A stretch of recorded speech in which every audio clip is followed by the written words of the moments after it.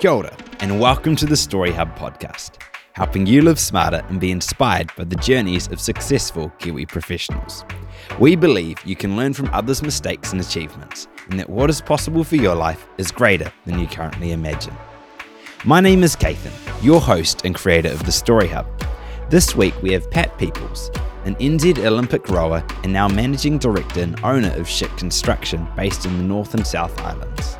Pat shares about his rowing journey, getting back into it after years of not competing in any sport, to representing New Zealand at the 1992 Barcelona Olympics. Hear how he joined Schick as general manager in 2000 when there were only 17 staff, with the business solely focused on residential house pads, and how over the last 20 years he and the team have transformed the business into a construction company with over 200 staff. This is a conversation about leadership and living by your why. I'm so excited to share it with you all. I hope you're ready to learn. Let's jump into episode 5 of season 2 on the Story Hub podcast. Okay, so start at the beginning, I suppose. Born and raised on the west coast of the South Island, born in Greymouth. Shifted to Westport when I was 5.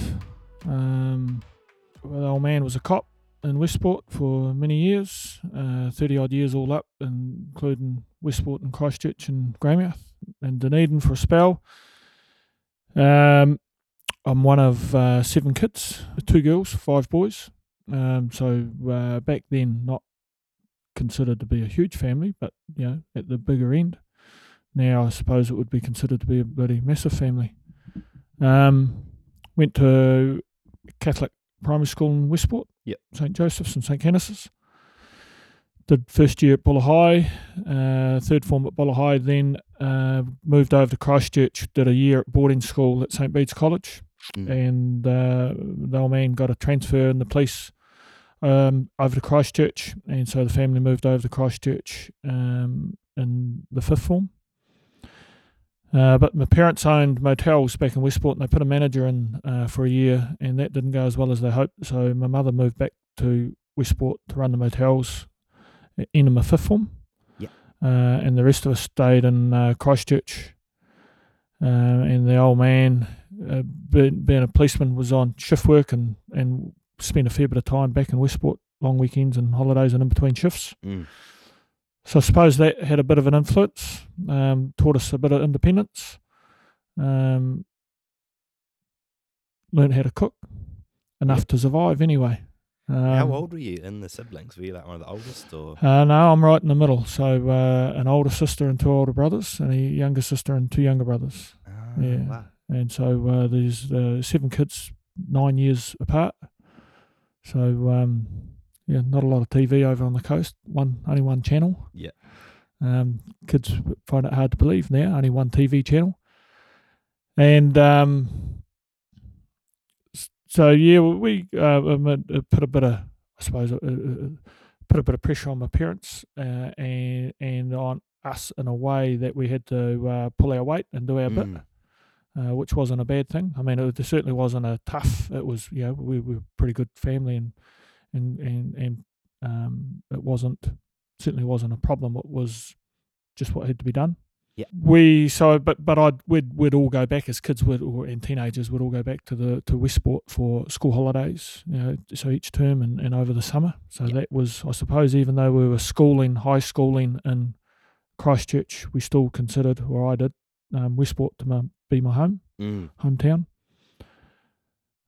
Finished up at St Bede's, rowed at St Bede's. I started a year late because I only started there in the 4th form.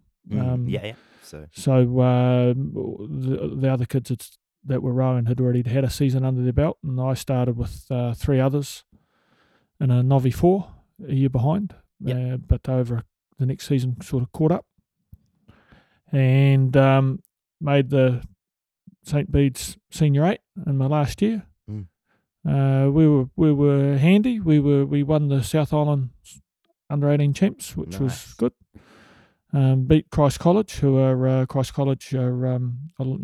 a very good reputation. Strong history. Strong history in rowing.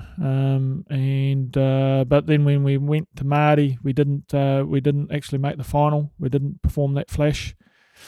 Had a couple of injuries, sickness, yada, yada, yada. A couple of our good guys pulled out during the year. They left school, got a job and left school. Oh, no, yeah. And we were talking 1986, so it was it wasn't unusual for kids to be from 15 on to start pulling out of school and going into trades and other career paths. University wasn't the norm, so to speak. Yeah. So the 8 that we had at Māori wasn't the same seating as we started the season or the year before. In fact, we had the coxswain of a couple of years earlier was sitting in the bow seat of that 8. Oh yeah. And I held my own in it, but I wasn't flash. If we were picking, I think I rode 3 seat from memory, which not to dish on 3 seats in rowing crews, but it's not the most prestigious seat in the boat. Yeah. So there were plenty of guys. In fact, most of the crew at St. Bede's were probably making the boat go a bit faster than I was. But I liked rowing. It was a tough sport, but mostly it kept me fit for rugby. Yeah. And I was in the first 15 at school and liked my rugby. What position did you play? Lucy, number 8 in blindside mostly. Oh, nice. So then I was actually keen to leave school. I was keen to leave school at the end of 5th form, but past 5th form, school cert back in the day, and the old man convinced me, or I don't think there was too much convincing. I think he first option was to persuade me. Second option was just to tell me you're going back to school. Yeah. And at the end of the 6th form, I worked on my uncle's dairy farm, milking cows, and was pretty keen not to go back and do 7th form. I considered 7th form a bit of a waste of time. Yeah. I was keen to go and do either be a builder, a chippy, or maybe a draftsman. I was keen on my tech drawing, but I passed UE, or I got UE accredited back in the day. So and did all right, and so got persuaded again, go back to 7th form, carry on with school. What subjects did you do then? Because there you kind of get a bit more freedom in what you choose. Was there any direction that you pushed so you could do the draftsman stuff and the tradie? No, to be fair, there wasn't a hell of a lot of freedom. You did. There was the standards. I did English, sciences, maths. In the 6th form, I did tech drawing, but not in the 7th form because there was no, I don't know what they call it now. They call it digital design or something now. But I did ag science in the 4th form, but then just general science 5th form. 6th form, I think I split it out to physics. I picked up chemistry in the 7th form because I'd decided by the time I got halfway through or partway into 7th form, I was pretty set to go and do an engineering degree. Yeah. Had considered either engineering or architecture, and I suppose engineering got the nod a little bit because it was there in Christchurch, and architecture was I needed to move up to Auckland. Yeah. And so I considered engineering to be less of 2 difficult degrees. Needed to get an A bursary to get in to engineering school as a prerequisite. You needed 300 points, 300 marks for an A bursary. I got 301. 51 in English, which I was pretty happy with. English is not my best subject. I'm a terrible reader and speller. Yeah. In fact, I can't spell to save myself. Literally, I'm the 7th form's English teacher took my essays near the end of the year and said, "Listen, you're trying hard and you seem to know your stuff. You've read the books and the plays and the stuff, but geez, you can't write for shit." And add on that, I've got to interpret every second word that you're writing because I don't know what the spelling is. I've sort of, over a year I've learnt what you mean, but it's going to be tough. So she got me to write out 3 or 4 essays, and she proofread them and tweak them and helped me, coach me through them. Yeah. Mostly with spelling. And then we designed, or she helped design. She mostly designed two or three opening paragraphs for each essay. So I think there might have been a novel question, a Shakespeare question, a film question, the standard. And she said, just write this essay just like it is, except depending on what the question is, change your opening paragraph. Yeah. And if it's plot, here's your plot opening paragraph. If it's theme, here's your theme. If it's character, here's your character. And then just write the rest. Don't change it. You won't score flash. You're not going to score flash anyway. But do this and you'll demonstrate to the marker you've read the book, you've understood it, and you could scrape through. And I did. 51. So who knows, I might have scored 40-something in the exam and that got scaled up back in the day. But that was all right. So that got me into engineering school. I convinced not to go farming or carpeting or drafting. The old man's point of view was, when I wanted to be a chippy, he says, well, be a draftsman or be a QS or be, and have chippies work for you. Yeah. And then when I got through sixth form, he said, I'll be an engineer and architect and have draftsmen working for you. Funny, when I got through engineering, he didn't say anything. So I suppose he was yet to be defined as to how I'm going to get a bunch of engineers working for me. I suppose I have now, actually, to be fair. So I got through an engineering degree. It was hard work. I ground my way through, leaned on a few bloody classmates for a bit of assistance, teamwork through a few assignments. That was at Canterbury, eh? Yeah. Nice. It was just a lot of volume of work. Some of it was technically pretty tough, but really it was just a lot of volume. Did you do your rowing through then at uni? No, I didn't. I quit rowing at the end of high school. I quit all sport, actually. I took up the sport of drinking. I got pretty good at it, to be fair. Yeah. Went from 80-something kgs to all bloody near 120 kgs in about 3 years. That's an achievement. Yeah, it was. Not one that you want to bloody put in your CV, but yeah. So I mean, it was hard work, but a lot of time sitting on your ass studying, not a lot of physical activity. Yeah. Drinking a bit too much, eating a bit too much, not doing enough bloody exercise, and so I had a good mate, Scott Brownlee, who had been at high school, a mate of mine at high school, and rode with him at high school, and we were doing the civil engineering degree together. Yeah. And he was a good rower, and he'd rowed right through. And he was at the Avon Rowing Club, and I still kicked around with him. Obviously, he was in the civil engineering class, so we were good mates. And I thought, hey, what a good way to just jump back into a bit of sporting activity. It's during the summer break. It was the end of my third year at university, the start of the fourth year. Yep. So I was working in Christchurch instead of over on the coast, because I had to get work experience with a civil engineering consultancy as part of my practical experience to graduate. Yep. And so I thought, I'll take up rowing again. I'll get back into it. In fact, there was a New Zealand team did a bit of a tour around the country in '89, raising funds for their '89 World Cup campaign. And back then, rowing was very much an amateur sport, self-funded by the athletes and clubs and fundraising. Yeah. And a bloke, Dudley Story, who's one of the New Zealand greats of rowing, from Olympic gold medalist through to great club man.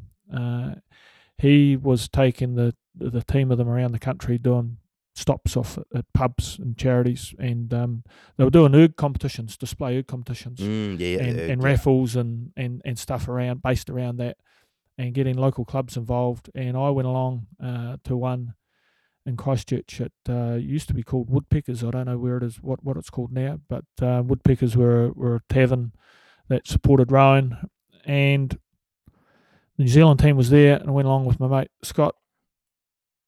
that got me thinking about getting back into rowing. And met a couple of the real characters of the time of the New Zealand team, Chris White and a couple other guys who I'd seen on TV and watched at nationals and in New Zealand teams and met them in the flesh and thought that was pretty cool. So that summer I lined up for Avon, went and joined the Avon Rowing Club, got in the under-23 club crew. The premiers of the top crew, the under-23 was the sort of like the next level down. For that then, that's pretty epic change from not doing rowing for 3 years, suddenly jumping in. Was that hard work to just do it? Yeah, it was. I mean, it was hard work. It was a lot of training. By the middle of the season, I'd dropped down to 91, 92 kgs. So that's 30 kg loss. That's almost 25 plus. Yeah. I mean, but probably, to be fair, that first 20 kgs was pretty available to lose. yeah. It wasn't contributing much. And it is regular. It's 6 day a week training. It's a couple of hours a day, gym work on top of that. So it's a busy sport. Even at club level, it's a pretty committed sport. I wasn't doing anything flash. I was just doing what everybody else was doing. That was the norm. And so, and I suppose although I had got into pretty bad shape, I probably didn't realise how bad, how hopeless I was until I did get back into it. And then when I got back into it, I realised that's what I needed to do. So I needed to get off my bloody fat ass and do something. Yeah. And Rowan afforded me the opportunity to do that.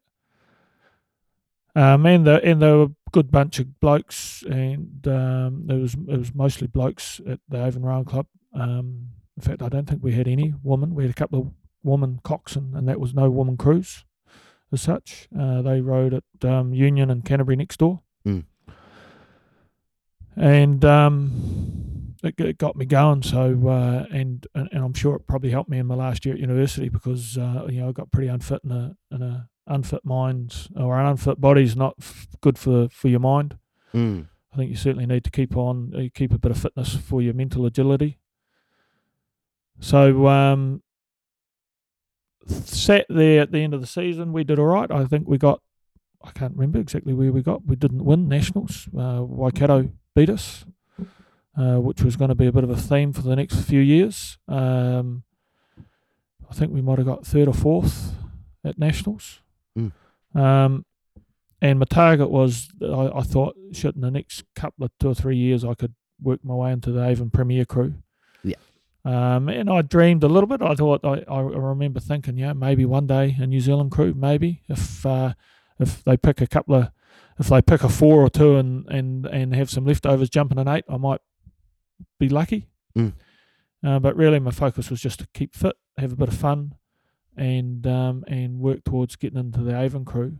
Which so at the end of the next year of university, I passed everything, and so I got my degree and got into the Avon Premier crew that year, the next season. So that was 1990, 91, 91 nationals in March. And that's an interesting thing, actually, because you're saying before with the engineering degree, it's a fair bit of work, and it's known to be like it's not exactly the easiest degree to do, and you were doing all this rowing thing, training 6 days a week. Did you find the time management easy? The training during the engineering by November, only off memory, but by November the school year, the university year had so finished. It made it easier.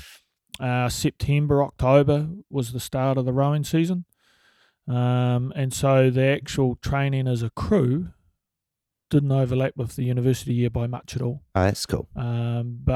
But it did mean you had to turn up at a reasonable level of fitness. So it did mean three or 4 mornings a week doing gym work, or 3 or 4 days a week doing weight training and core, and 4 or 5 or 6 days a week going for a run. Really, I did a lot of running back then, and it initially helped lose weight. Then through the next winter, helped keep the weight off.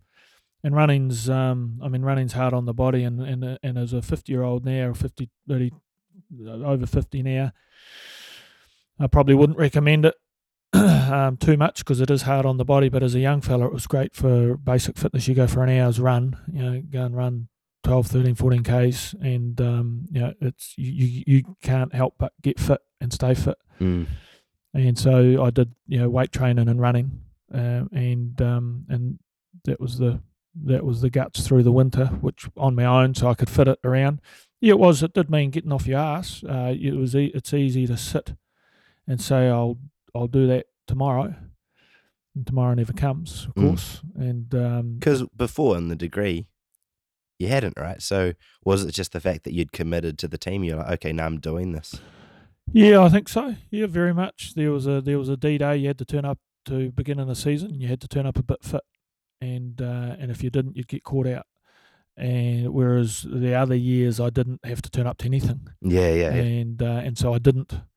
Certainly, I think from a fitness point of view, or from any point of view, having a goal, but then putting deadlines in to your goal and making yourself accountable is hugely important. And when you're leading the team, the same. If you're leading the team, understanding your purpose, setting goals, targets, and putting deadlines, putting time limits on those, so that you're continually checking are you making progress or not, is important. And you're actually checked with the rowing. Like you jump in the first day back, you have to. You find out pretty quick. Absolutely. Yeah, you do. And we used to row the pairs 4s and 8s. So you get in a pair, and if you weren't, or a 4, and an 8, it wasn't maybe so obvious as to what you were contributing. But certainly by the time you get down into a 4 and a pair, it's very obvious what you're contributing. At Avon Rowing Club, running was a big thing also for extra fitness, because the rowing on the Avon wasn't bad water, but it wasn't as good a water as you can get in other places. And so we used to do round the bridges runs, often most nights. It was pretty standard. I think from maybe 4 or 5K run. And rowers aren't known for their bloody running prowess, but you do it a bit like biking. And running, you do it enough, you get pretty handy at it. Yeah. So you finished your degree then, and did you do anything for work to keep you busy, as well as the rowing was now that it had become something important? So through that summer, I worked on a couple of building sites, and did. I'd done my practical work, and just through a few contacts, I did a bit of labouring work, and that gave me time. That meant I could knock off at 5:30 and get to rowing by 6, and which was good. I had enrolled by the end of the season. Season ends in March. End of February actually. I'd enrolled back into university. I was going to go and do my masters in engineering. Oh, okay. And to be fair, I did that because I hadn't got a job as an engineer. I hadn't gone and got a cadet or a graduate job anywhere. Jobs are pretty tough, to be fair. In 1990, 91, the 87 crash was very tough on the construction industry. It was a share market crash, but it was also a big impact on building. And on that particular economic event, the country was still very much feeling it into the 90s, 91, 92, 93. In fact, from memory, I think that the bloody whole of the 90s were a grind from a business perspective. And jobs are hard to get. You grabbed what you could get. There wasn't really, certainly not like today in engineering, where graduates have multiple offers and they have their pick of where they want to go. I don't know if it's true, but I hang on to a statistic that I heard back then, that 75% of the engineering graduates from University of Canterbury ended up over in the UK working within a couple of years. Man. Because that's where the jobs were. So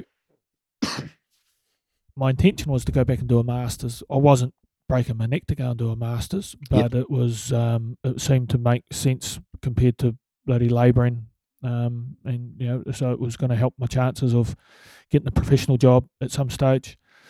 But I got a New Zealand trial at the end of nationals. I got named in the New Zealand trials for the elite team. Did that surprise you? Yes and no. Yeah, I had one of the 3 national selectors was actually from Avon Rowing Club, and a couple of us, me and my mate Scott, got a trial, and he did late in the season had tapped us on the shoulder and said, "Hey, the selectors are looking at you guys. You're performing okay, and knuckle down and bloody really bloody give it heaps because there's an outside chance for you." And so, given that, I wasn't completely surprised by getting the trial, but I thought, shit, this is great. I'll go along for a trial and it'll be a good experience, and I get to bloody row with some really, really good bloody athletes, and thought that it would be something that we could build on over the years. Yeah. But actually ended up getting into the New Zealand 8 to go to the World Champs in Vienna.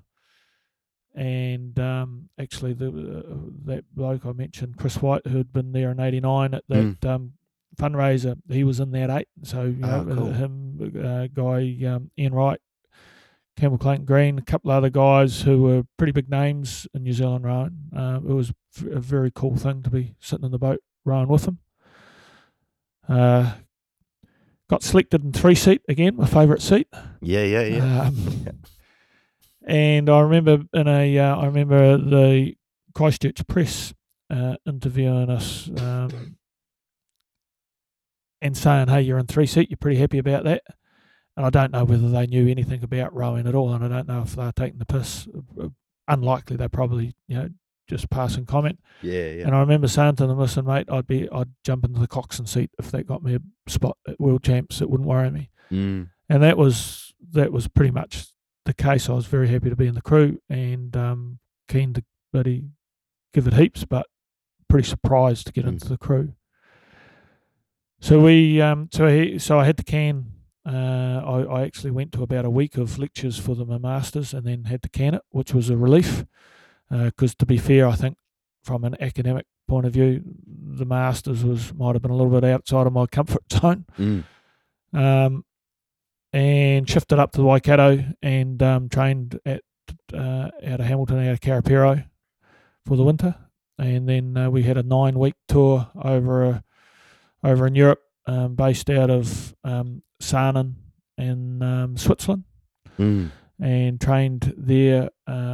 Had a coach, Duncan Holland, done the New Zealand part of it, and there was a guy, Harry Mann, who was one of New Zealand's great coaches, I suppose it would be fair to say. Coached New Zealand men's 8 world champs in 92, 93, and they got 4th at Olympics in 94. 83, 82, 83, 84, and had coached around in the world stage after that, and was coaching. He was head coach of the Swiss team at that time, but had taken on our crew, so we went over and trained with him in Switzerland for 8-9 weeks all up. Had 3 or 4 weeks at altitude training in St. Moritz. But to be fair, it was that campaign. The European part of that campaign was pretty shit. We rowed at Lucerne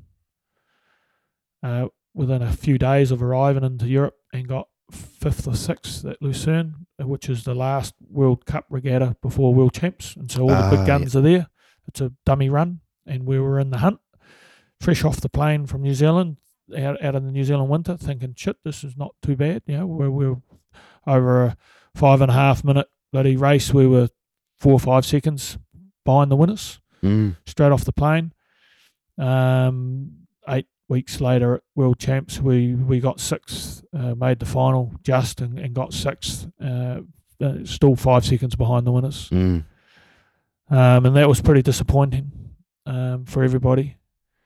But it was a tough campaign, and personally, I found it pretty tough under a new coach, and had Harry for another few years. I had him in 94, had him in 95, and he was never my cup of tea. Mm. A great coach, but not a great coach for me. What was that?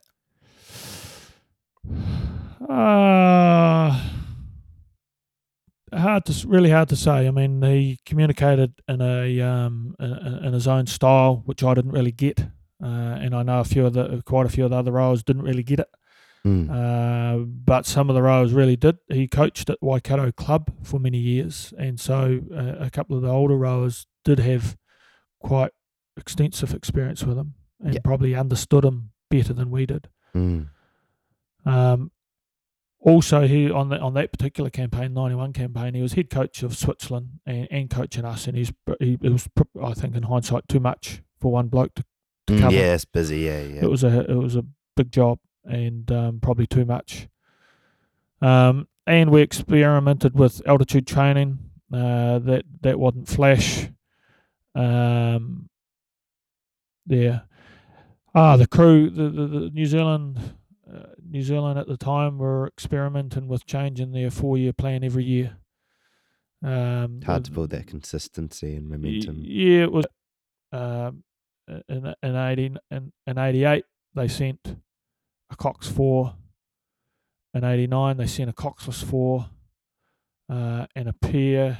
Just a Coxless 4. In 1990, they sent a 4, a pair, and an under 23 8 to Worlds, because Worlds were in Barrington in Tasmania.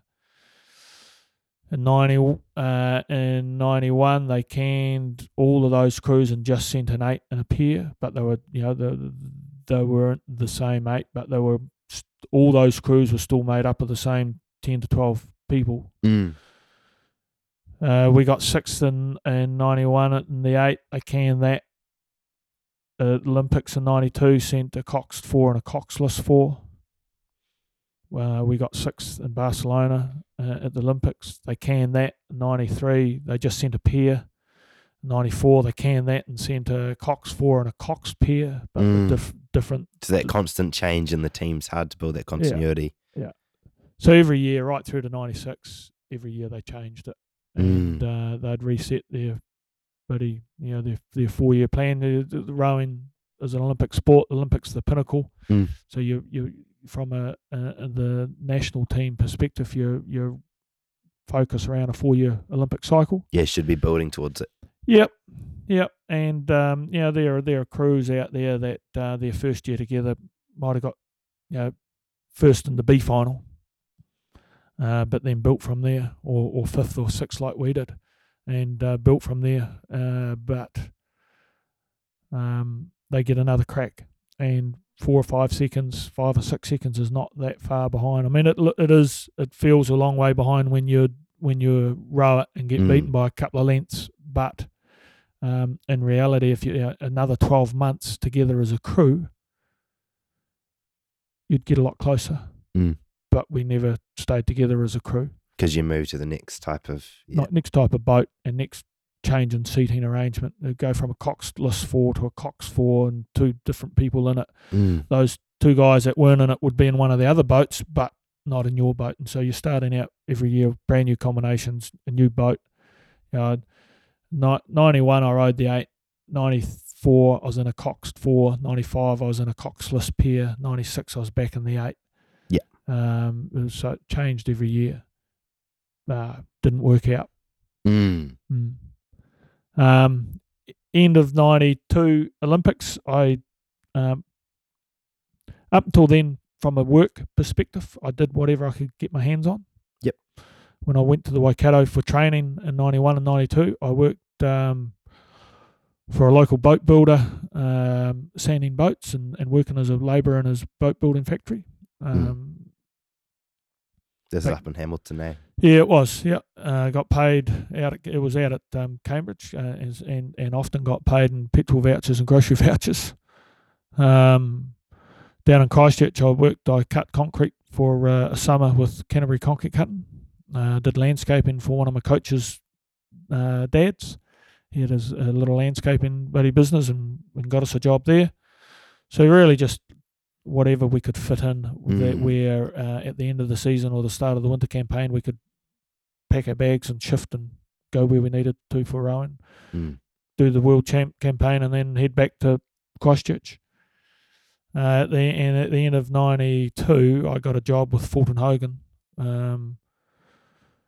which I hadn't considered at all. When I did my engineering degree, I thought I would graduate and sit in a design studio somewhere and design skyscrapers and dams and bridges for the rest of my life. Yeah.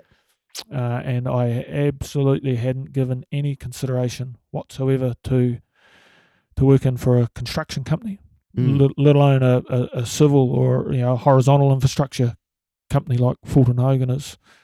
Roads, drainage, subdivisions, road maintenance, bridges. That absolutely didn't cross my mind. But a family friend was doing a bit of work with them, and he had a couple of contacts in there, and he put a good word in for us and got us an opportunity, which led to a career in the civil construction industry, which, so I had, up until the interview, I had no plans on doing that at all. So funny how things bloody pan out, but I that's where I've been for the last almost 30 years. Wow. So for jumping in to Fulton Hogan, what year was it? Because you would have been still rowing. And yeah, I was. It was 92. It was late. So I'd come back from the Barcelona Olympics.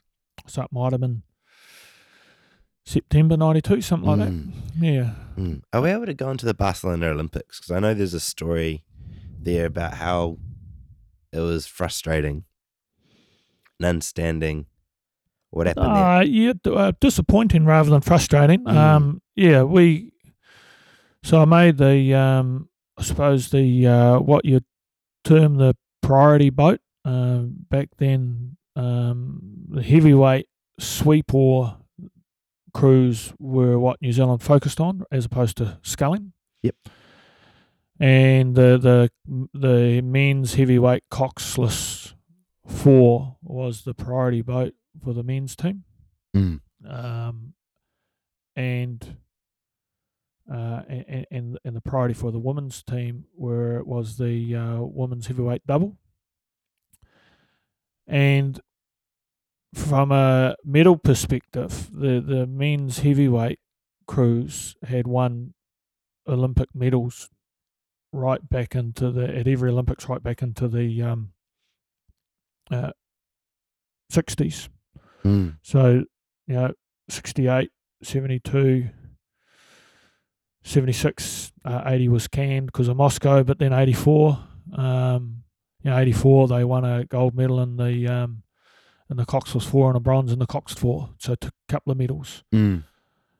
And so our expectation wasn't to go to the Olympics just to compete. Our expectation was go there and win. Yeah. And I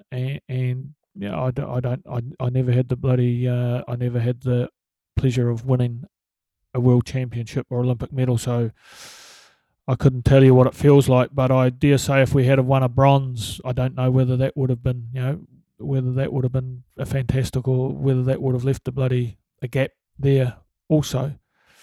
I know a bloke that has won a Olympic bronze and world champs gold medals and kept coming back for 4 or 5 Olympics chasing the gold. So, we were pretty pissed. And at the end of it, very despondent, I think, and found it bloody tough for those few days afterwards. And for years to come, I didn't watch the Olympic Games on TV until the next couple of Olympics I didn't watch. And in fact, 96 I didn't watch at all, and had mates rowing in it. 2000 I watched one rowing race that had a mate rowing in it, and but that was it for the Olympics. Just thinking about it pissed me off. So I remember you saying no one seems to really get it when you're talking about, you go like, they can understand that it's frustrating, but also like, hey, it's cool, you made it to the Olympics, you got in the final.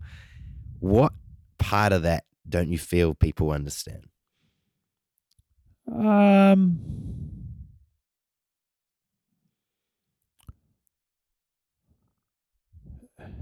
Yeah, I mean the Olympics holds a lot of prestige, and it's 28 years ago now. So to be fair, I have now got over it. I do now watch the Olympics, and it doesn't bother me. But for many, many years, people would say, "Oh, you've been to," if people knew or come into conversation, people go, "Oh, that must have been marvellous. That must have been fantastic." And the first few times, or first many times, my reply was, "No, it was a piss off."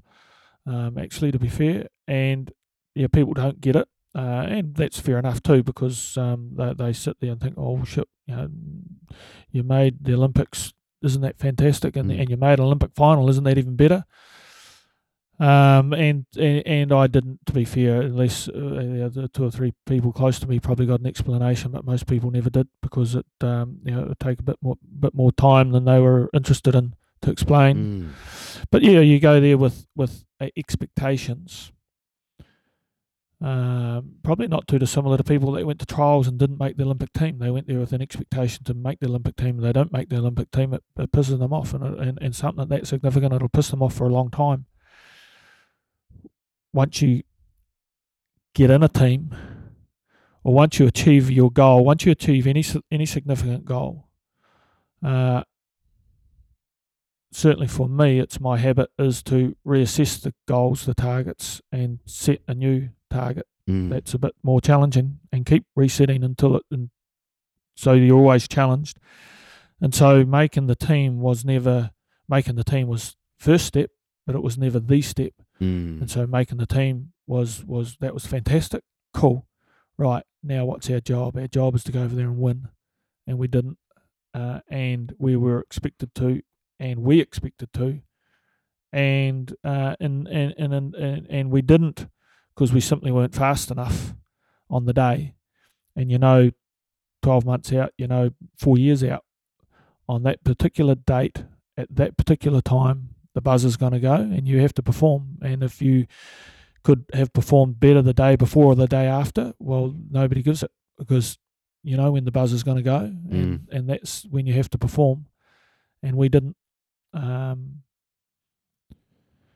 We didn't have I don't. To be fair, I don't remember much about the race. I didn't even straight after the race, except to know we were out of bloody legs. We were out of puff, and 500 metres to go. We were in the hunt, and everybody pissed off, and we were already sprinting. And so we were only a second or two. We were in the middle of the field, 500 to go, but we didn't have the sprint. And you're not going to go and get that sprint just with another week or two's training, but maybe with a year's training. But who knows? That's it's a hypothetical question. But we just didn't perform where we needed to. How does this shape you being in a high professional sport, in the Olympics? Because I'm sure, especially the competitive nature, it's real cool. You learn a whole lot. You learn what it's like to be around high performers who sometimes, like the guy called Chris you were saying before, like gold medalist. It's pretty cool to be in that environment. How has that come across to you now in business? I think I learned a lot about goal setting.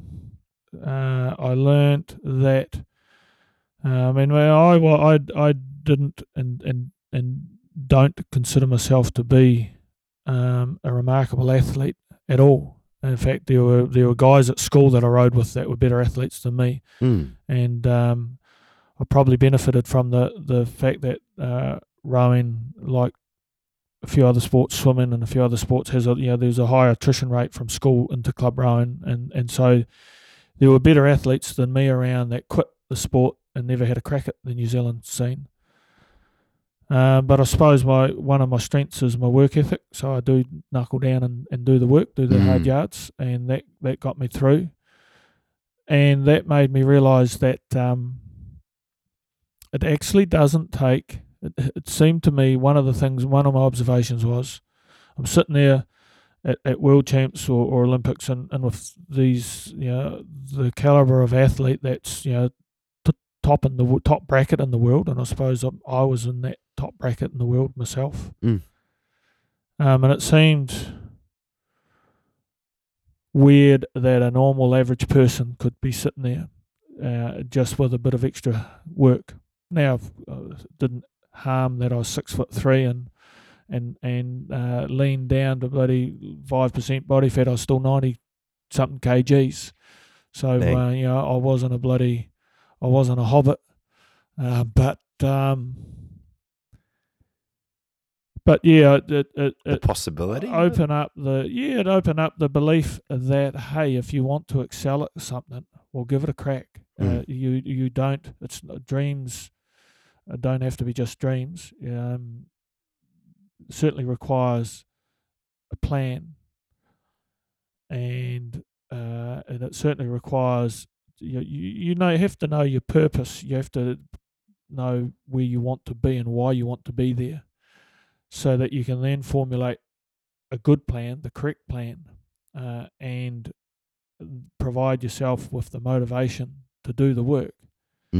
So there's what I suppose what I learnt was there's a formula to success, and that is understand your purpose, have a purpose to what you do. There's a book, Simon Sinek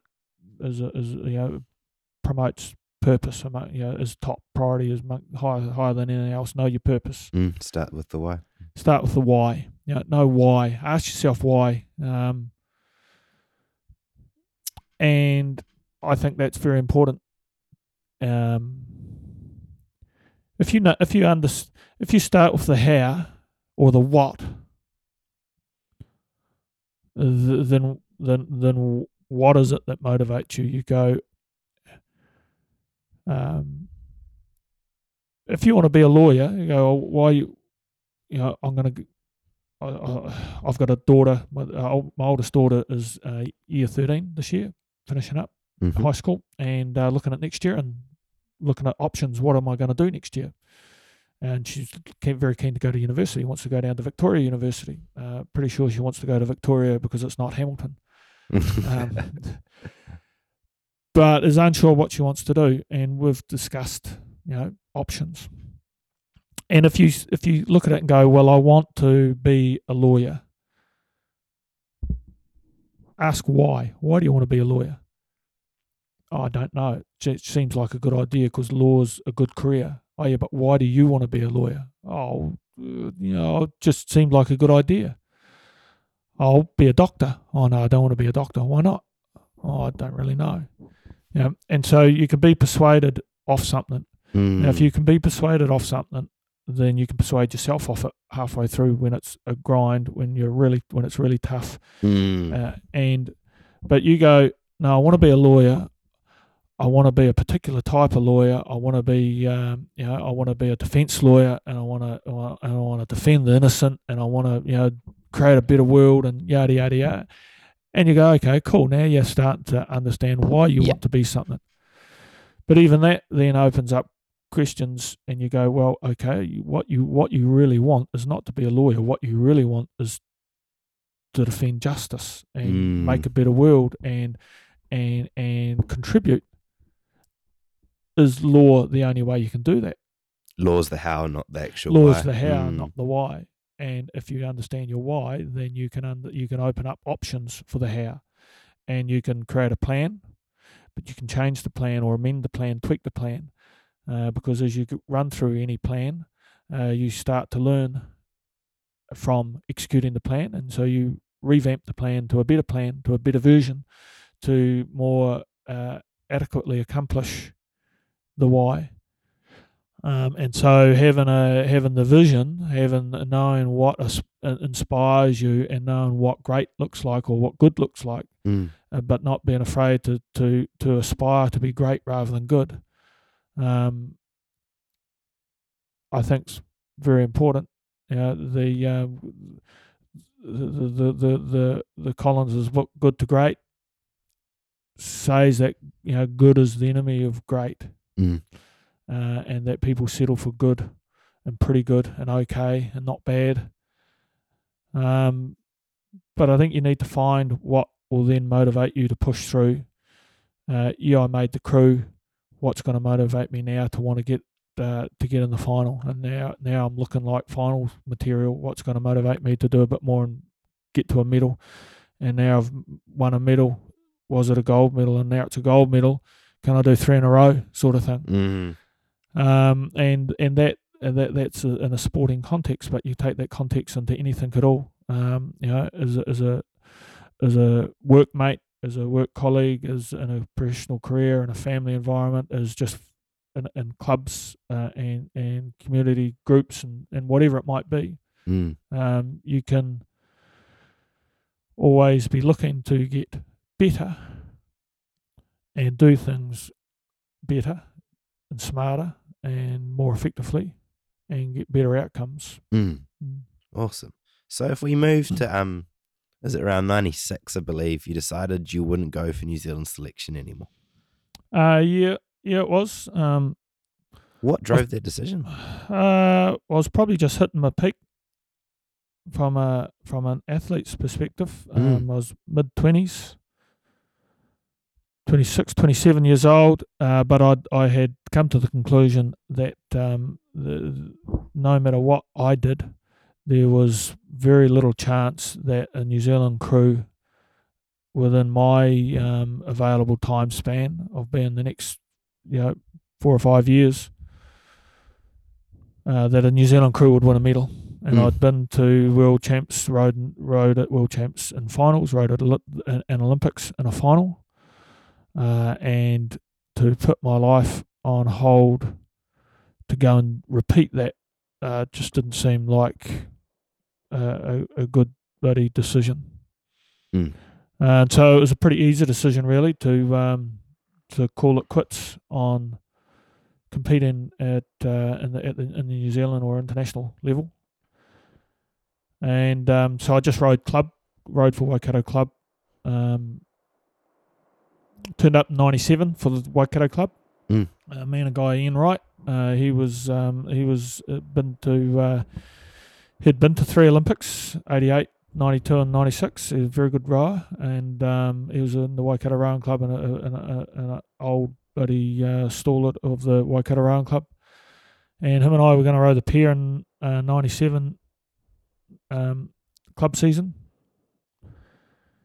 And just before Christmas, he pulled the pin on it. He said, "No, this is not for me," and he quit. And so I chucked it that year. I didn't compete at nationals in 97. And then the next year we decided we'd have another crack.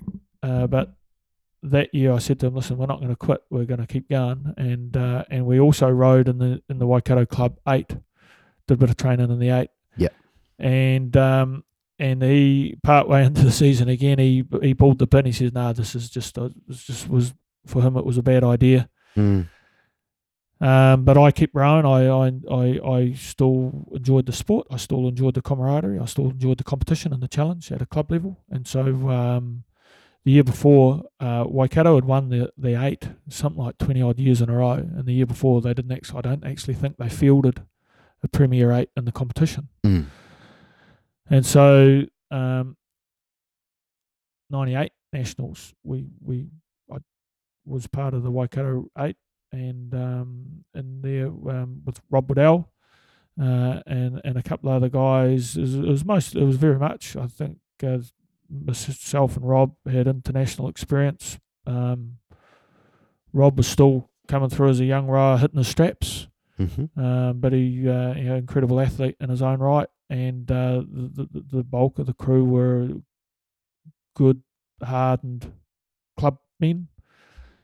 And we won the title. We beat Avon, who were for many years were the competition. Awesome. The old club. And it was good. It was a good feeling. And so I kept running through till 2000. In fact, every season, I thought, no, this will be the last season. And we used to throw a party at the end of the season, an I Quit party. And each season, I truly believe, now that'll probably be it. We'll have a party and celebrate the end. Excuse to bloody get on the booze, I suppose, with our mates. Yeah. And I had about 4 of them, so 97, 98, 99, 2000. And finally, in 2000, I did quit. And probably mostly because 2000 was, in June 2000 was when I started at Schick's. And that was the end of rowing. I just just couldn't afford the time. I was running on experience and cunning by then. I wasn't able to train like I used to, and I was working 10, 12, 14-hour days.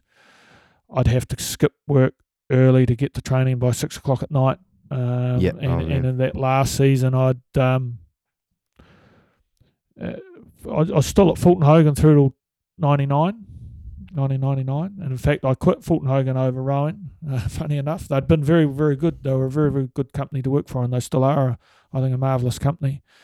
Probably the pick of all the big bloody civil infrastructure companies in New Zealand, in my view. And they were very, very good to me, but I had an argument with the Waikato regional manager over annual leave for 99 nationals. Yeah. I was running a project that was a pretty important project for Waikato at the time, and in my boss's opinion, he reckoned I couldn't afford to go to Nash, take a week off away from the project. I believed I could, so I went to the regional manager to double check the decision, and he backed his man. And so I bloody said, well, I'm going, and that was a tough decision. But I'd priced that project, I'd run the project. The project was nearing completion. I had 70 odd guys working for me on a remote site, building some big retaining walls and bridging over some slips and doing some roading work. And had pulled the team together and believed the team could handle me being away for a week, and it did prove to be right. I come back and on contract and finished that project because I didn't want it to. It still had 6 months to go. I didn't want it to turn to shit on the company and have my name tagged to it. But that was the end of Fulton Hogan, which was probably another big change because I saw myself sitting at Fulton Hogan for the next 20 years. Had aspirations of bloody one day being a regional manager myself, and up until that point had no intention or desire to move on. So for Fulton Hogan, we've kind of passed off really briefly on what you actually did there at the start in that rise, because you're saying you're running projects by then. Was that something you started in, or how did you build up to that role? So I started in 92, spent almost 12 months just as a cadet out in the field with my boots and day glow on as part of the working crews. Spent a summer in with the asphalt crews, a couple of months out with the road maintenance crews, a couple of months with subdivision construction crews, and a few months with a drainage crew. And that gave me a very good grounding. That was the typical Fulton Hogan way of bringing in graduates into the cadet program, and then you went out as a junior contracts manager under senior managers and out into the field and run jobs. When I say run jobs, we run car parks and small roading jobs under the supervision of very capable foremen who we probably thought we were running the job, but actually the foremen were almost certainly running the job and just keeping an eye on us, and we were doing their paperwork. And so you just gain experience. I put in for a transfer from Canterbury, Fulton Hogan, Christchurch to Fulton Hogan, Waikato, and at the end of 94, when I moved up in 94, that's when I shifted from Avon to the Waikato. Our Avon crew sort of disbanded a bit after 4 years of trying to crack through the Waikato club. I decided if you couldn't beat them, bloody join them, which was a tough decision because it was in a way it was conceding defeat. But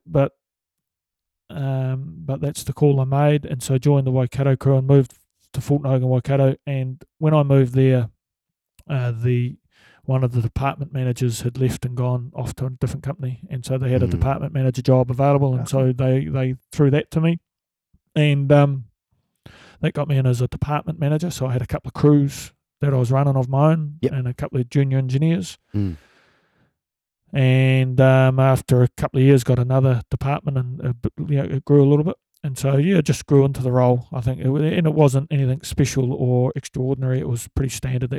That's the way the Fulton Hogan run their management program. And I think, a lot of construction companies, probably a lot of companies all over the place. You come in as a junior, you do your time, you gain your experience, and you run through the ranks. Yep. Awesome. And so I still had I was still two steps off. We had the regional manager, and then we had our divisional managers, and then department managers. I was still a department manager. Yeah. But I would like to have thought I was at the better end of the department managers, and probably next step was a divisional manager Cool. job, not too far away. But that wasn't to be. I resigned, and I mean, it was probably a point of principle. It wasn't, as I say, I was well looked after by Fulton Hogan, and respected them as a company, and still do respect them as a company. And the boss, the regional manager at the time, had a lot of respect for him, and still have a lot of respect for him. It was a tough decision, but I'd made a commitment. I'd made a commitment to the company, and I'd made a commitment to my crew. Yeah. And if I didn't go to nationals, that was our crew, a big dent to our crew. They were going to have to bring somebody in that hadn't been training in the crew for the whole season, and that was going to affect our crew. It was then going to affect whatever crew that person come out of to go into our crew. So if we don't carry reserves. And so I looked at it and went, well, who's out of step here? And not who do I need to be most loyal to, but who's out of step here? I knew my project better than anybody. To be fair, the senior manager didn't have a clue about the job, really, in any regard. And so they read the monthly reports and come down and visited the site once a month. Yeah. And that was the value they added, which wasn't, they could have sent us a box of piss once a month. It would have been more value. And so it pissed me off a lot that they would then come in and make that decision, an uninformed decision that was out of step with reality. And so my call was, well, Fulton Hogan, as good a company as you've been, you're the guys that are out of step. I don't believe I'm out of step. I've made my commitments. If I thought the job was in jeopardy, if me going away was going to put the job in jeopardy, I would have pulled myself out of the crew. Because I would say absolutely work and the livelihoods of people that work are more important than sport. But I knew damn well it wasn't. Me buggering off for a week wasn't gonna impact the job one little bit. That I had a good team on site that could handle the week, that we would be well planned for the week, that what I was doing was planning the next month, 2 months, 3 months, and that me disappearing for a week would almost go unnoticed. So that's why I made that call. Cool. But it was probably a fantastic thing in hindsight, because it opened up opportunities. Changed your career for sure. So I went and after finishing that project, so after 6 months, I got offered a job with Arrow International project managers, and that was a bit different. That was they were mostly they were a project management company, but mostly in the vertical build scene, vertical construction. And so that was I was there for 12 months in the Waikato doing that, and then I got a phone call asking if I was interested in coming to manage Schick. So we changed the Schick changed its name from LG&GH Schick to Schick Construction and Cartage in October '99, when Lindsay Schick, who created the company, sold it to his 2IC Peter Grenside. And Peter was worked for Lindsay for 4 or 5 years. Was an engineer. Had worked at Brian Perry Civil for many years, and I knew Peter and Lindsay reasonably well through Fulton Hogan and Arrow. And very tragically, Peter died of a heart attack in March 2000 at the age of 46. Oh, man. And his wife, Barbara, hired me or gave me an interview. I got an interview for the job. There were 3 or 4 people approached. And I knew a couple of them. I knew one of them didn't go for an interview. He was working for one of the larger.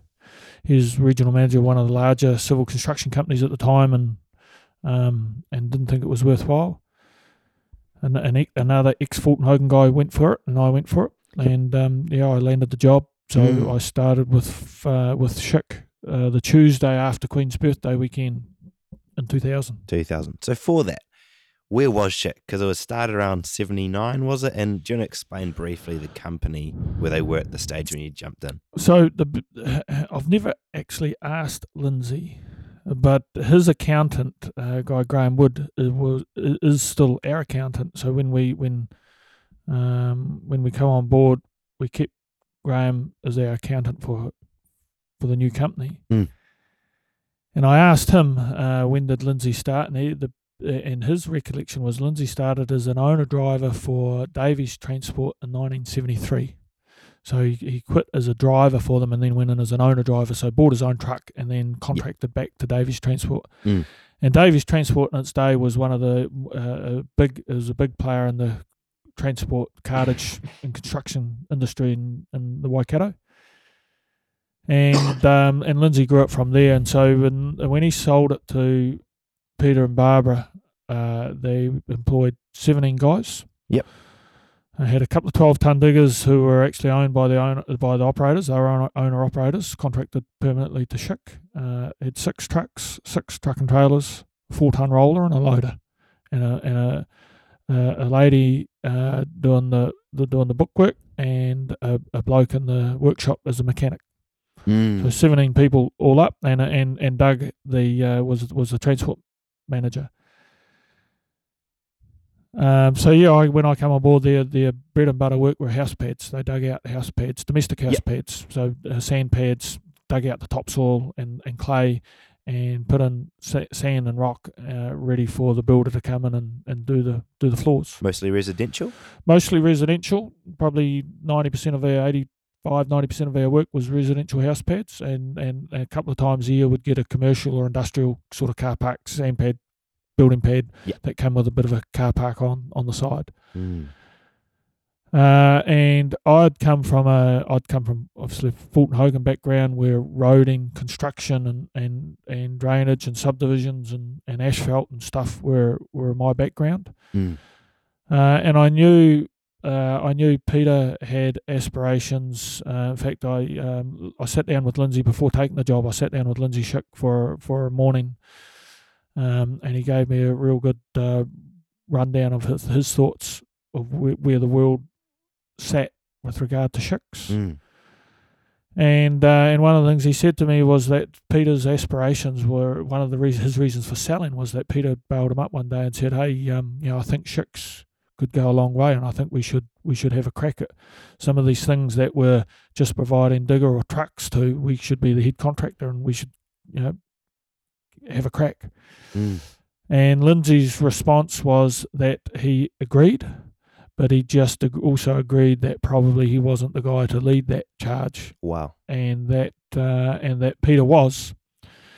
And that's pretty special to be able to even say that, man. Yeah, absolutely. When you, because Lindsay at the time wasn't an old man at all. He's still kicking around now. 20 years later,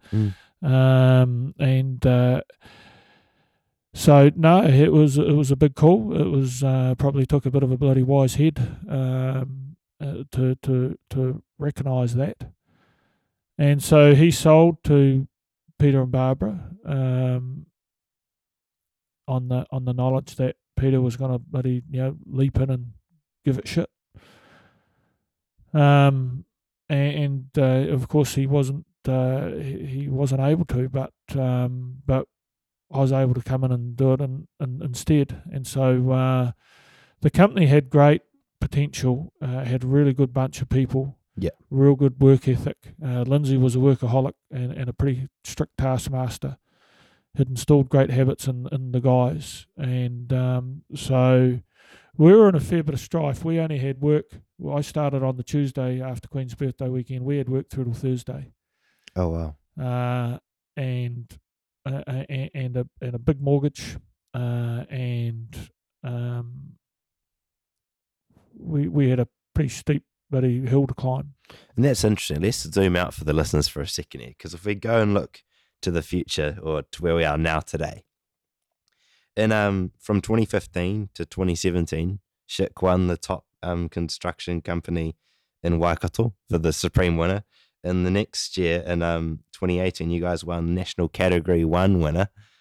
It's a fair bit different. And so that's what's really cool. Actually, let's go back there.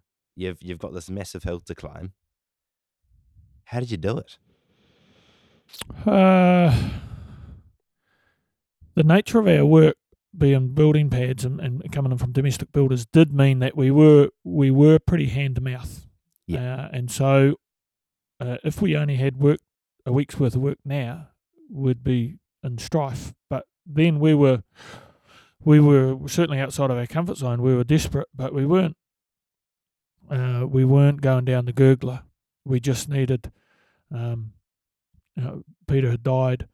A couple of guys had come in and offered help, but also had day jobs of their own, and so they were trying to price a bit of work and keep things ticking over. And clients were trying to be loyal, but the work was running out, so we needed to get in and immediately get off our ass and do something, find work. Yeah, and the builders still kept ringing, so we did still get those building pads coming in.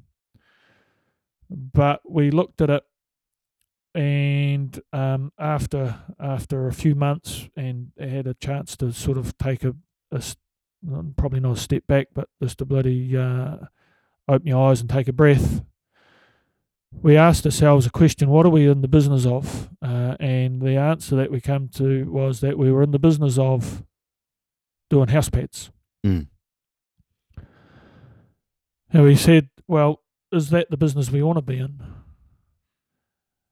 And if it's the business we want to be in, how can we secure more house pads? How can we get a pipeline that's a bit more reliable? How can we do more of the house pads? Should we be doing the concrete foundations and setting up a concrete component and providing a bit more of a complete service to builders, even fitting in the plumbing under the floors and stuff?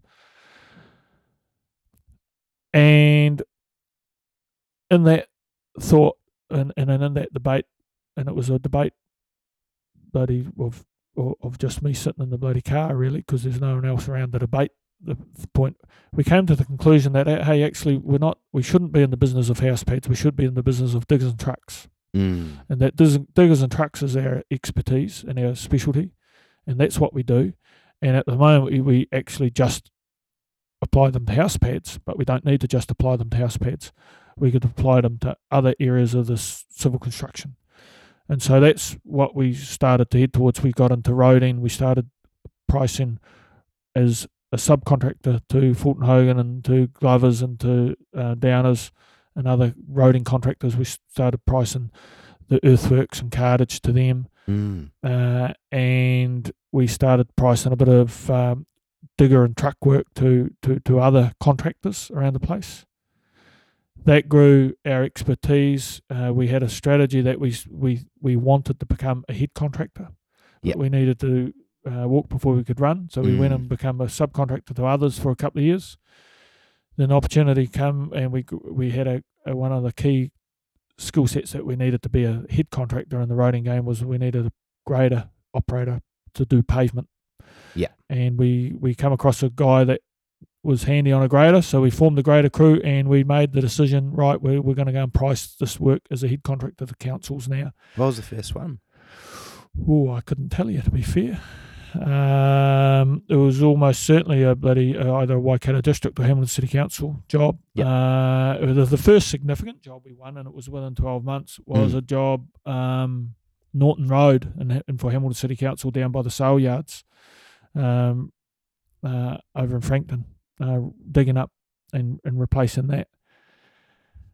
And so that was the first significant roading job we'd won, and we did that, and we did it okay. Learned a lot out of it. Learned that our pavement guy probably wasn't the guy that we needed, but we'd made the commitment to it, and we knew this would be the case as soon as we started pricing as head contractor. The ability to be a subcontractor to the others disappeared because we were in our opposition. So we needed to, once we played our cards, once we made that move, we needed to execute on it. Yeah. And so we kept pushing. We come across a couple other guys that were a bit better, and we grew our capacity in that.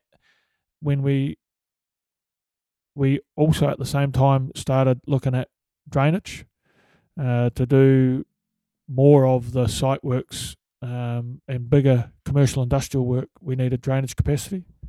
So one of our digger operators was actually a registered drain layer, and he'd been sitting there in a digger for us for a year or so, and we didn't know. And he put his hand up and said, "Hey, I could be laying these pipes for you if you want." So he was the start of our first drainage crew. I think we now have in the Waikato 6 or 7 or 8 drainage crews, and 3 or 4 down in the South Island. So drainage is a big part of what we do now.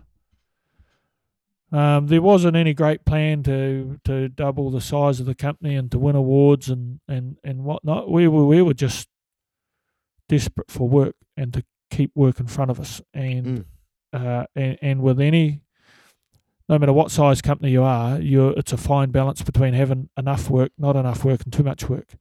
You have just enough, that's the sweet spot.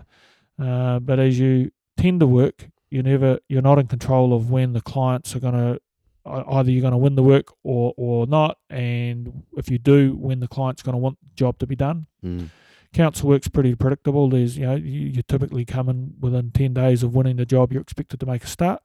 Private work, your quotes can sit there for 6 months, 12 months, think you've lost the job or it's not going to go ahead, and then you get a phone call, "Hey, we've finally got our building consent, or we've finally got our budget through, or whatever, we want you to start next week." Yeah. So having that balance and having that pipeline of work and having a security of work probably drove us to grow the company, because we were continually chasing work. There wasn't a job around that we wouldn't price. Probably the first significant job, big job we won was the Waikato Stadium, the earthworks for the Waikato Stadium. Yeah. I mean, and we won that. That was one Peter Greenside was already working on in negotiations, and so when I come on board, we had an in there. With first it was with Fletchers, and then it was with Hallman's, who were owned by Fletchers anyway, and they were the construction company building the stadium, and that was $1.5 million of we tendered it for $1.5 million, I think it was, and at the time our turnover was about $4.5 million. So it was a third of our annual work, and it was over the next 12 months. So that gave us real good bread and butter work that we could use as a platform to launch into other projects. I remember doing that job thinking that this is a once in a 10-year, to get a job this size. We'll be, if we can get one of these every 10 years, that would be marvellous, because we had no real, wasn't sitting there going, in 5 years' time we'll be 10 million, then we'll be 20, and then 40, and 80 mil turnover, and these $1 million jobs will be, in 10 years' time will be a dime a dozen. But as we grew and as we responded to the growth and got more guys in, meant we need to price more work and keep feeding the beast. And so it's been a bit like that. We didn't have a strategy to grow for growth's sake, and we still don't have a strategy to grow just for growth's sake. We have Schick have a purpose, and its purpose is to benefit all those who contribute. And we're quite specific with that. We have a group of 5 categories. We have our team, our Schick team, as our number 1, that need to benefit from our activity. Our clients, number 2. Our subbies and suppliers, number 3. The community that we derive a profit in, number 4, and our shareholders, number 5. So in that order, in that priority. And so we exist so that all those groups that contribute to our existence also share in the benefit of our existence. And if we are able to grow, because that secures that benefit to all who contribute, and grows the pool of people who are benefiting because the pool of people contributing grow, then that's not a bad thing. Yeah. And so, but if our growth meant we were losing that, then we would have to change what we were doing to get that back. It's an interesting thing of that growth. It seems natural with a project pipeline coming through. It can be quite difficult, I'm guessing, when you get a big project like the Waikato Stadium or something, and then after that, if there's not another big project there, it's like, oh, how do we fill this massive capacity we just increase with that boom and bust nature? And necessarily, like, how did you combat that and actually make sure you guys continued to be sustainable in your growth? So a good question and not a simple answer. A complex, bloody matrix of building relationships, having a workforce that has got multiple skills, so you can switch to adjust for what work you have got on, calling on extra resource through your subbies. So choosing not to self-perform everything ourselves, but having a tight group of subbies to come and do critical components where we're part of a combined team. Very much keeping an outlook and an awareness of the market and what's been tendered and what's coming up in the pipeline. Getting in early whenever possible and targeting jobs that are in the pipeline and come up sort of 6 months, 12 months ahead. And holding relationships with key clients so that we know we get a little bit of preference where it's not the open to the entire market dog eat dog tender, because the reality is the cheapest price is not always best price, and often is not best price, and cheapest price at tender box is often not the cheapest price over the life of a project. And many clients realise that, and so many clients, 50% of our work is some form of negotiation. In fact, probably, to be fair, a higher percentage than that, and when the economy's going well. So it's a continual juggle. I don't think it's the construction industry has its ways of dealing with it and its peculiar challenges, but I think any business has that challenge of keeping clients engaged, keeping the pipeline going, knowing what's going to feed the company. Coming months, years. What were some other bigger projects that actually got the company? Because you've doubled in like quite consistently. Was it year on year even at a point? Well, we've been doubling. On average, we double in size every 5 years. So 20% growth over the last 20 years. Now, and to be fair, it's not always linear. I went through 2008-9 GFC. We halved in size from a employee base, went from 100 down to 50 over a couple of year period. But then have grown back up. I think we're somewhere between 250, 300 people now. Wow. Don't know if there's any one project that has significantly contributed, although we have had some good projects, but more just entering into different sectors. So when we entered into the subdivision market, our traditional base, we went from house pads, then we grew into being a subby, into roading, construction, and doing a bit more site works, bigger site works, so commercial industrial site works. Yep. And then we grew into being a head contractor in roading, and that was a growth window for us. And we got a drainage capacity and got into subdivisions, so residential subdivisions mostly in the Waikato, and that was another jump for us and an opportunity where we opened up that market. And then off the back of drainage there, we've got into doing drainage and utilities for councils, so expanded from just not only just roading contracts for councils, but also drainage contracts for councils. And then off the back of roading for councils, we got into roading for NZTA.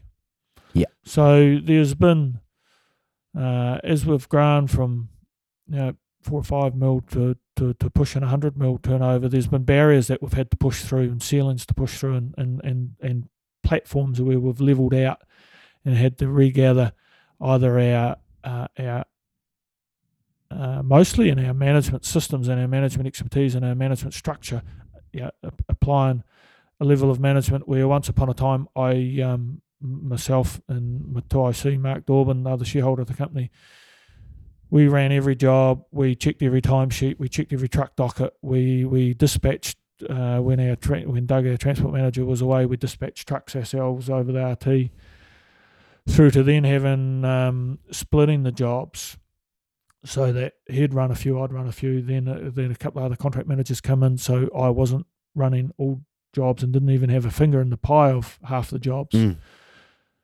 to then managing managers, so I'm not running necessarily any jobs, but running managers who are running jobs, and having a transition from guys out in the field that got their instructions directly from me to now they're not getting them from me. In fact, they're not to get them from me, and pulling myself away from the field. And then putting in divisional, or restructuring and putting in divisional managers, and then putting in a regional manager, and then going into Christchurch and creating the Christchurch branch was 8 years odd ago. And now Christchurch has become the head of the South Island. Now we've got a Nelson Marlborough branch and a Christchurch branch. And we're doing work in South Auckland and Bay of Plenty and Coromandel. So there's been barriers to push through, and once we set up the structure to handle that, then that gives us the capacity to then go and find the market to fill that capacity. I think, you've touched on something that we have to jump into for sure, is more of your leadership journey in that. Because what you've just said is pretty awesome, to jump from 2,000 to where you are now, managing, like almost 300 people or something. And also managing managers. That shift is big in anyone's, like from you leading it and you actually dispatching the trucks yourselves to actually going and working with the managers. Did you find you were natural at it? Did it naturally progress, or how did you intentionally grow so you were as best as you could, like the best manager you could be in that position?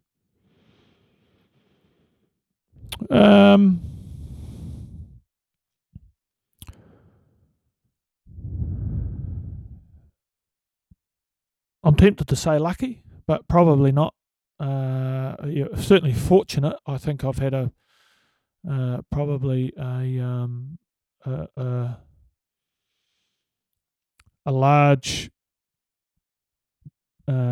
proportion of good fortune come my way with people that I've met and been instructed by and led by, and certainly even from a childhood, having great parents, and my old man was a stickler for being organised and having a plan and knowing what the options were, and always thinking ahead. And so I've always gone into things. One of my key sort of sayings and themes is, what's the plan? Who's got the plan? Who knows what the plan is? And that's quite a complex question. That is, who knows what your why is? Who knows what the purpose is? Right? And now who knows what the strategy around achieving that is? What are the values? What are your core values or your morals or principles that you're employing around? That sets the guidelines, sets the rules of the game. Was that your upbringing that made you do that? Because not all leaders think that way.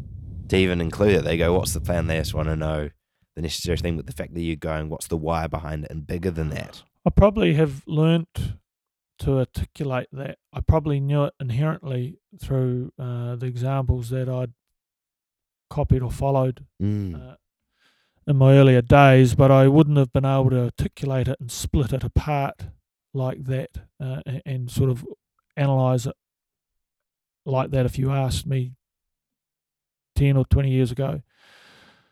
Over the last 10 years, I've done a lot of reading. In fact, I don't read. I read poorly, and so I've done a lot of audio books. I do now read books, but I probably went 20 years without reading a book.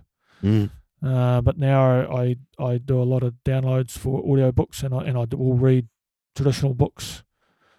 Variety, a lot of management books, a lot of I've read quite a bit about Toyota and the lean philosophy, sporting books. I'm not so much into motivational speakers and shit like that, but people that have got a story.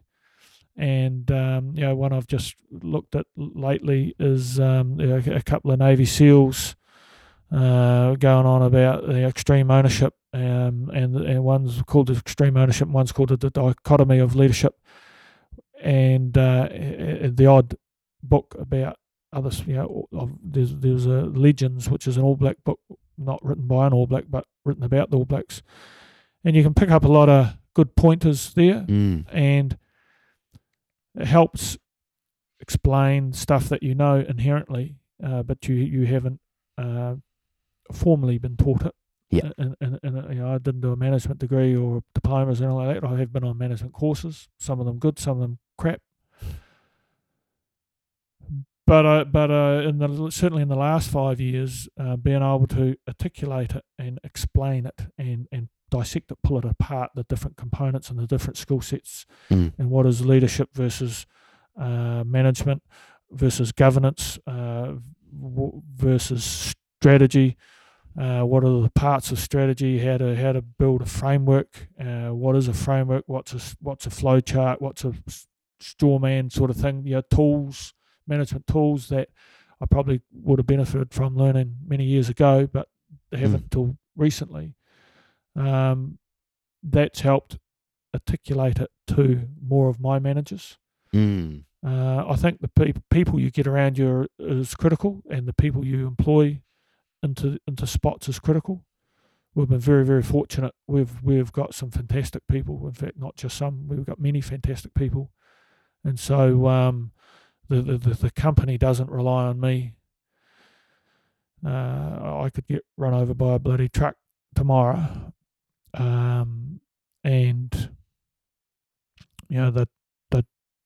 have a funeral and shout some beers and bloody get on with it the next day. So I think knowing that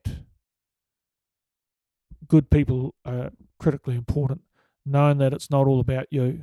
In fact, it's not about you at all. It's about the purpose. And what is the purpose? Our purpose is benefit to all who contribute. I'm one of those many. And so building, one of the key roles of a leader is to build other leaders. One of my key philosophies for myself personally is to make myself redundant. So I think probably growth has come out of that, because I've continually tried to make myself redundant, and every time I get close to making myself redundant, it just opens up new opportunities for me to go and fill my time with. But I don't have to get drawn back into the battle that I've just left, because we've got people often better than me in there fighting that battle. Awesome. And so growth has evolved out of that and developed off that. And so long as growth is contributing towards our purpose, that's fine. As I said earlier, if growth starts to be a hindrance to our purpose, then we'd have to check the growth for a while until we get our house in order. Yeah, that's really interesting. I like that philosophy as well. And I'd like to jump into actually that leadership development part of it for a bit here, because we've got young professionals listening. We've got those uni students, or maybe the people they've just started in the workforce. They're all excited, and there's a lot of pressure or whatever maybe in their heads to just go and jump up and do great things or anything and be a leader. Where do you start? Well, I suppose, the purpose behind the podcast is to give a bit of guidance to young aspiring people. It's certainly not for me to rabbit on for an hour about my life. But I suppose by rabbiting on for a bit, it gives you a bit of context, and you'll, if you go back in the podcast a bit, you'll heard me say that, hey, there was a few key moments where it changed. Getting into not leaving school at the end of sixth form and going farming, but going back to school and doing seventh form and going and doing my engineering. Getting a job at Fulton Hogan was completely random. It wasn't designed at all. Getting a job at Schick's was completely random. It wasn't. I got selected, but it wasn't orchestrated. It wasn't part of the big plan. Quitting Fulton Hogan, such that had I not quit Fulton Hogan, maybe I would have been like one of the other guys who was offered an interview. Said, no, I'm actually in a pretty good space now. I'd rather stay where I am. So I think you can be in danger of overthinking it. I think life's a journey. The career component of it's certainly a journey. Family component of it, friends and relationships is a journey. The destination, who knows where the destination is. But if you're not enjoying the journey or you're not getting fulfillment out of the journey, then that's something you need to look at. But life's not all about happiness either. I don't think for me. It's more about contentment. There are times I've probably learnt more from my stuff ups than my successes. Yep. And so, if you were to ask me, do I have any regrets? The answer is absolutely, categorically no. I don't have any regrets. Do I have any major stuff ups? Yeah, absolutely. But for me to say that I have regrets would. If I had a magic wand and could go back and change significant stuff ups in my life, would I? No, I wouldn't, because I'm very happy with where I am now. A fantastic wife, fantastic kids, family, part of a great company, good career, and those battles and those misfortunes. I haven't had any. My parents have died over the last couple of years, but that would be the closest people to me that have died, and they were. My mother was over 80, and the old man was pushing 80. So, they had a reasonable bloody innings. So I haven't been hit with anything real tragedies where I'm sure there are people out there with real tragedies where they would, if they had a magic wand, they'd go and change it, and it's easy for me to say I wouldn't, but. I'd sort of premise that with saying I haven't had any real tragedies in my life. But where would you start? I think start by having some big ass goals, big ass desires. Don't colour them in with perfect shapes and colours, and keep them a bit fuzzy. Because things change, and be prepared to change and adapt. Know your values, your principles. Don't change them. They're not they shouldn't be up for debate.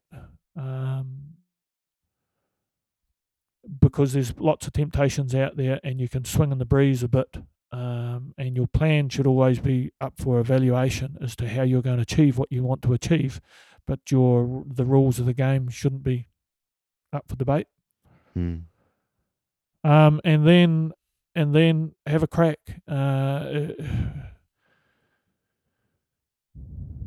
Toyota and the lean philosophy has a mechanism, has a saying, has one of the tools of the lean box is PDCA, plan, do, check, act, and it's a way of problem solving. It's part of their problem solving mechanism, where you set a plan, you do it, you then review it, check it, see how it went, evaluate it, and then act or take into the account what you've learnt, and go again, and go again, and go again, and go again, and knowing that the exact pathway to wherever you're heading is unknown, but you know your true north, you know your purpose, you know ultimately where you want to be.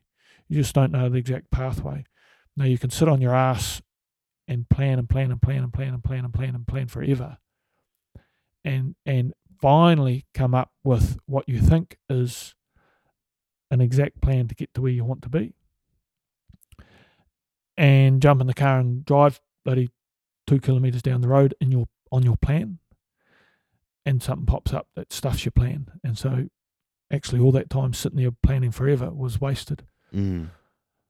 Similarly, you don't want to jump in and just start driving, because you might be going in a completely the opposite direction. So it's a balance. Have a plan, know ultimately where you want to get to, give something the sniff test and go, yep, this feels about right, and have a crack.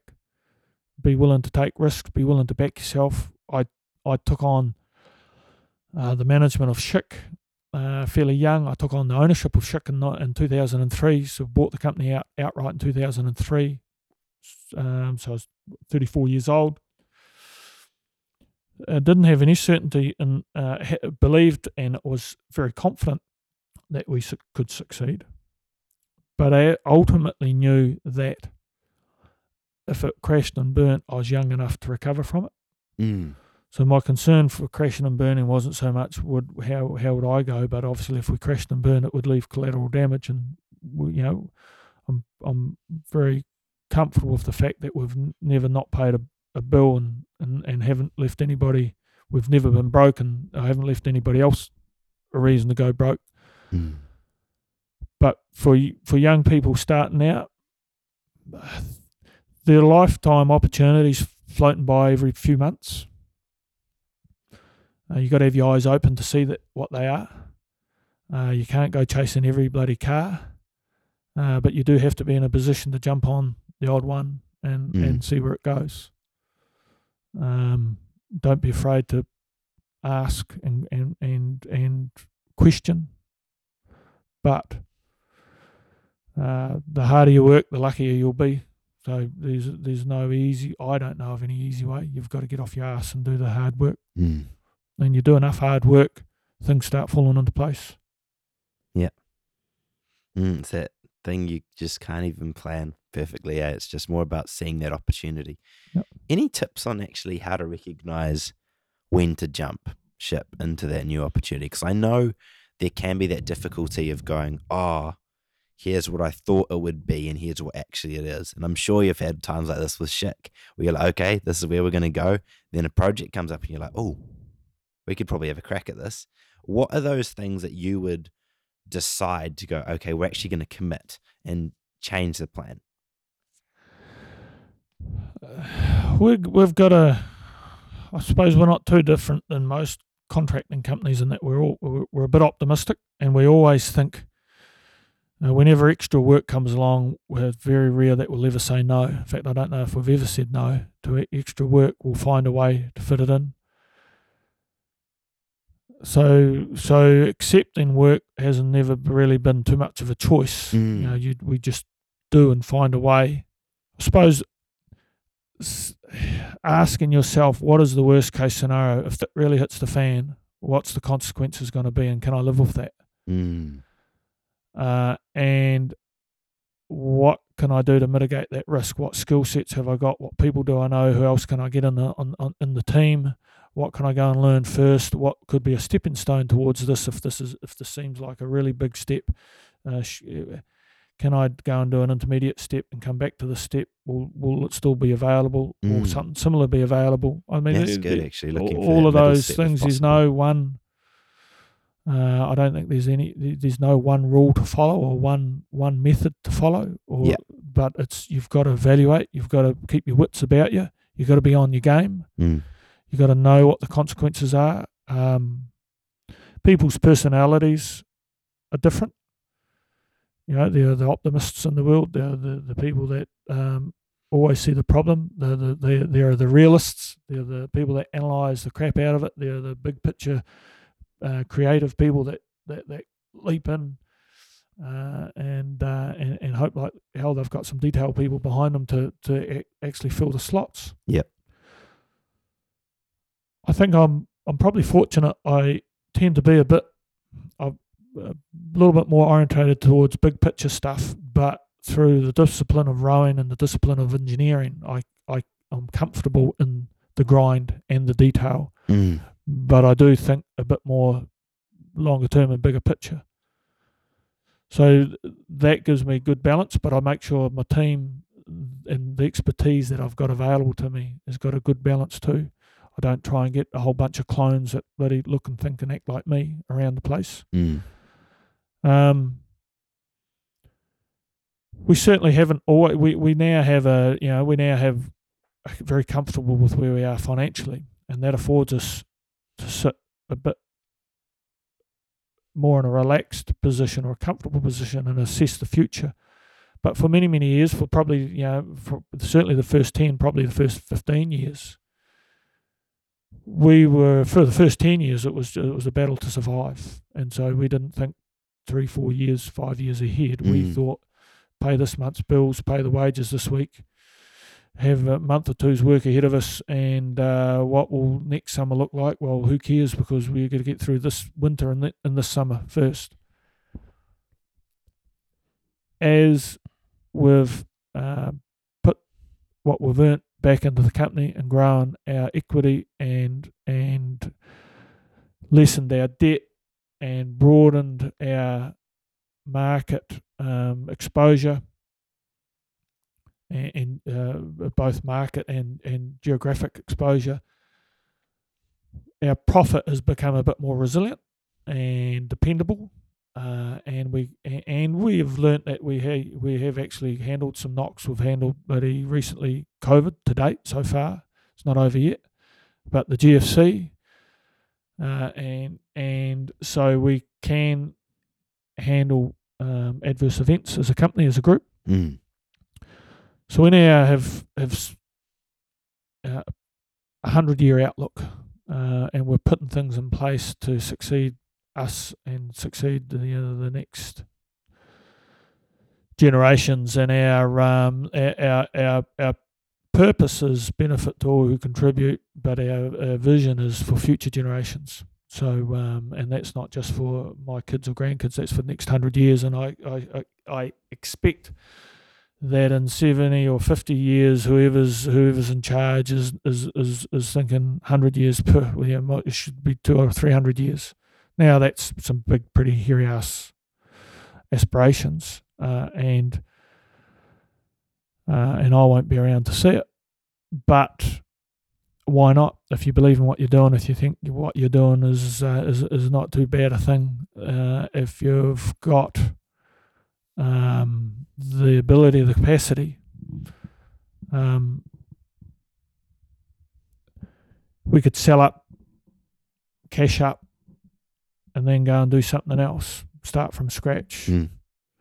Have to learn from scratch. Shit, we've got 30 years experience doing what we're doing. If we could stumble across something that we had 30 years experience in, and we're pretty bloody good at it, and there was a already built team that we knew, that would be the place we'd invest. Oh, hang on a minute, shit, that's what we've got, so why would we get out? Let's just build on what we're doing and see where it takes us. I love about hearing your story and going through it all. It seems this natural progression, which definitely had hard work. So there's not like this complete luck in it, but there's for sure opportunities as well that you just couldn't have planned for. And it just seems like natural growth. You've pushed yourself hard, naturally progressed, and there's been a couple of hard knocks on the way for sure, but like it's actually all of it you've just seen as a grown, because that mentality of, no, I'm going to get better at this. There's all this natural growth. Continuous improvement is a big thing for us. Reassessing the situation, I suppose that comes from certainly a sporting background helps that. But looking to get better, looking to evaluate what we've done. That's true. And do it next time, do it better, smarter, really sharper. So that's a big thing. I think I mentioned earlier, I think I've had a disproportionate level of good fortune come my way. I'm actually, I do have a Christian upbringing, and I have a faith, Catholic faith, and I think I personally think some of that luck's come my way for a reason, and so that's why we do have an obligation. I think I have an obligation to do some good around the place. So sometimes I think I've had this hit the fan because we needed a kick in the arse, and don't get too cocky when things go too well, because they can turn. You don't have to take you off the ball for very long for the turn to crap again. So nothing's taken for granted. It needs, you don't just hit a formula and just roll it out. Part of the formula is always be on your toes and checking and reevaluating and revising the plan. and tweaking the strategy. But no, to date we've had a pretty good run. A lot of hard work. I remember telling my oldest daughter a story she asked me, and I can't remember exactly what she asked me now, but it was something along the lines of, what's the difference between what's the meaning of life? Is it fun, and what's the difference between fun and whatever else we should be searching for? And we hadn't been. We'd gone over to America as a family, wife Michelle and 4 kids, a few years back, and this was a couple of years after that. So she might have been 15 years old. She's 17, pushing 18 now. And I said to her, we'd been to Universal Studios, and we'd been to Disneyland and done the roller coaster rides. And I said to her, those roller coaster rides, they were fun, weren't they? And she said, yeah, they were a lot of fun. Yeah. And I said, yeah, and they were pretty scary, eh? Yeah, pretty scary. I said, do you sit back now and think they were a lot of fun? And she goes, yeah, I do. I said, do you sit here now and are you having fun now because they were a lot of fun? She goes, oh, no. And I said, you've got to be doing the roller coaster ride to have fun, don't you? She said, yeah. So it's fun while you're doing it, and then it's over. I said, and she had done recently a school project on Ed Hillary, or a study of Ed Hillary, and I said, do you think? So she's familiar with his endeavours, and I said, do you think Ed Hillary climbing to top of Mount Everest without oxygen, without any of the flash gear they got these days, bloody frostbitten nose and toes and hard grind, do you think that was fun? And she says, no, I doubt that wasn't fun. I said, but do you think he probably sits back in his chair now in his 70s and sits back and thinks, shit, that was well worth doing? Do you think he sits back having a whiskey or a cup of tea or whatever he drinks in his rocking chair, enjoying the sunset, goes, yeah, that was well worth it, and I have a deep satisfaction of what I achieved, not just the pursuit of Everest, but then his lifetime's work with the Nepalese and what he did through hospitals and schools in the community and whatnot, and what he did for New Zealand. And she goes, yeah, no, that would have been cool. Yeah, that certainly. I said, do you think you'll sit back when you're 70 and reminisce about those roller coaster rides? She says, no, probably not. So I said to her, oh, that's for me, that's what I think the difference is. If you're searching for fun, absolutely, fun's got a component, but it's not everything. Fun and enjoyment is not the answer to life, and not that I'm a philosopher, but I think satisfaction and sense of achievement and contribution are a lot more longer lasting, and they have good parts and tough parts along the way. And so for young aspiring people kicking off, don't shirk the challenges, don't look for the easy path, look for the rewarding path, and don't be misguided on what truly is rewarding. Sometimes walking the hard yards at the time are just hard yards, but later on they're rewarding, and later on doesn't actually take that long for later on to come. Yeah. So good, so wise. Anything else you'd like to add for young professionals, a little bit of advice? Or don't be afraid to have a crack. Don't be afraid to be the only one heading in a certain direction. Judge yourself against your own compass, and make sure you know what your compass is reading. But if everybody else isn't heading in that direction, don't necessarily let that put you off. Certainly sit there and question. But if you can't come up with a reason to change path, keep making your own path. If you make a credible path, you'll probably find you'll look around one day and people might be chugging in behind you. That's so good. Well, thank you so much, Pat, for your time. Yep. Hopefully you had fun, but yeah, awesome conversation. No, good as gold, and I hope it helps somebody out there, and good luck. Cheers. Awesome.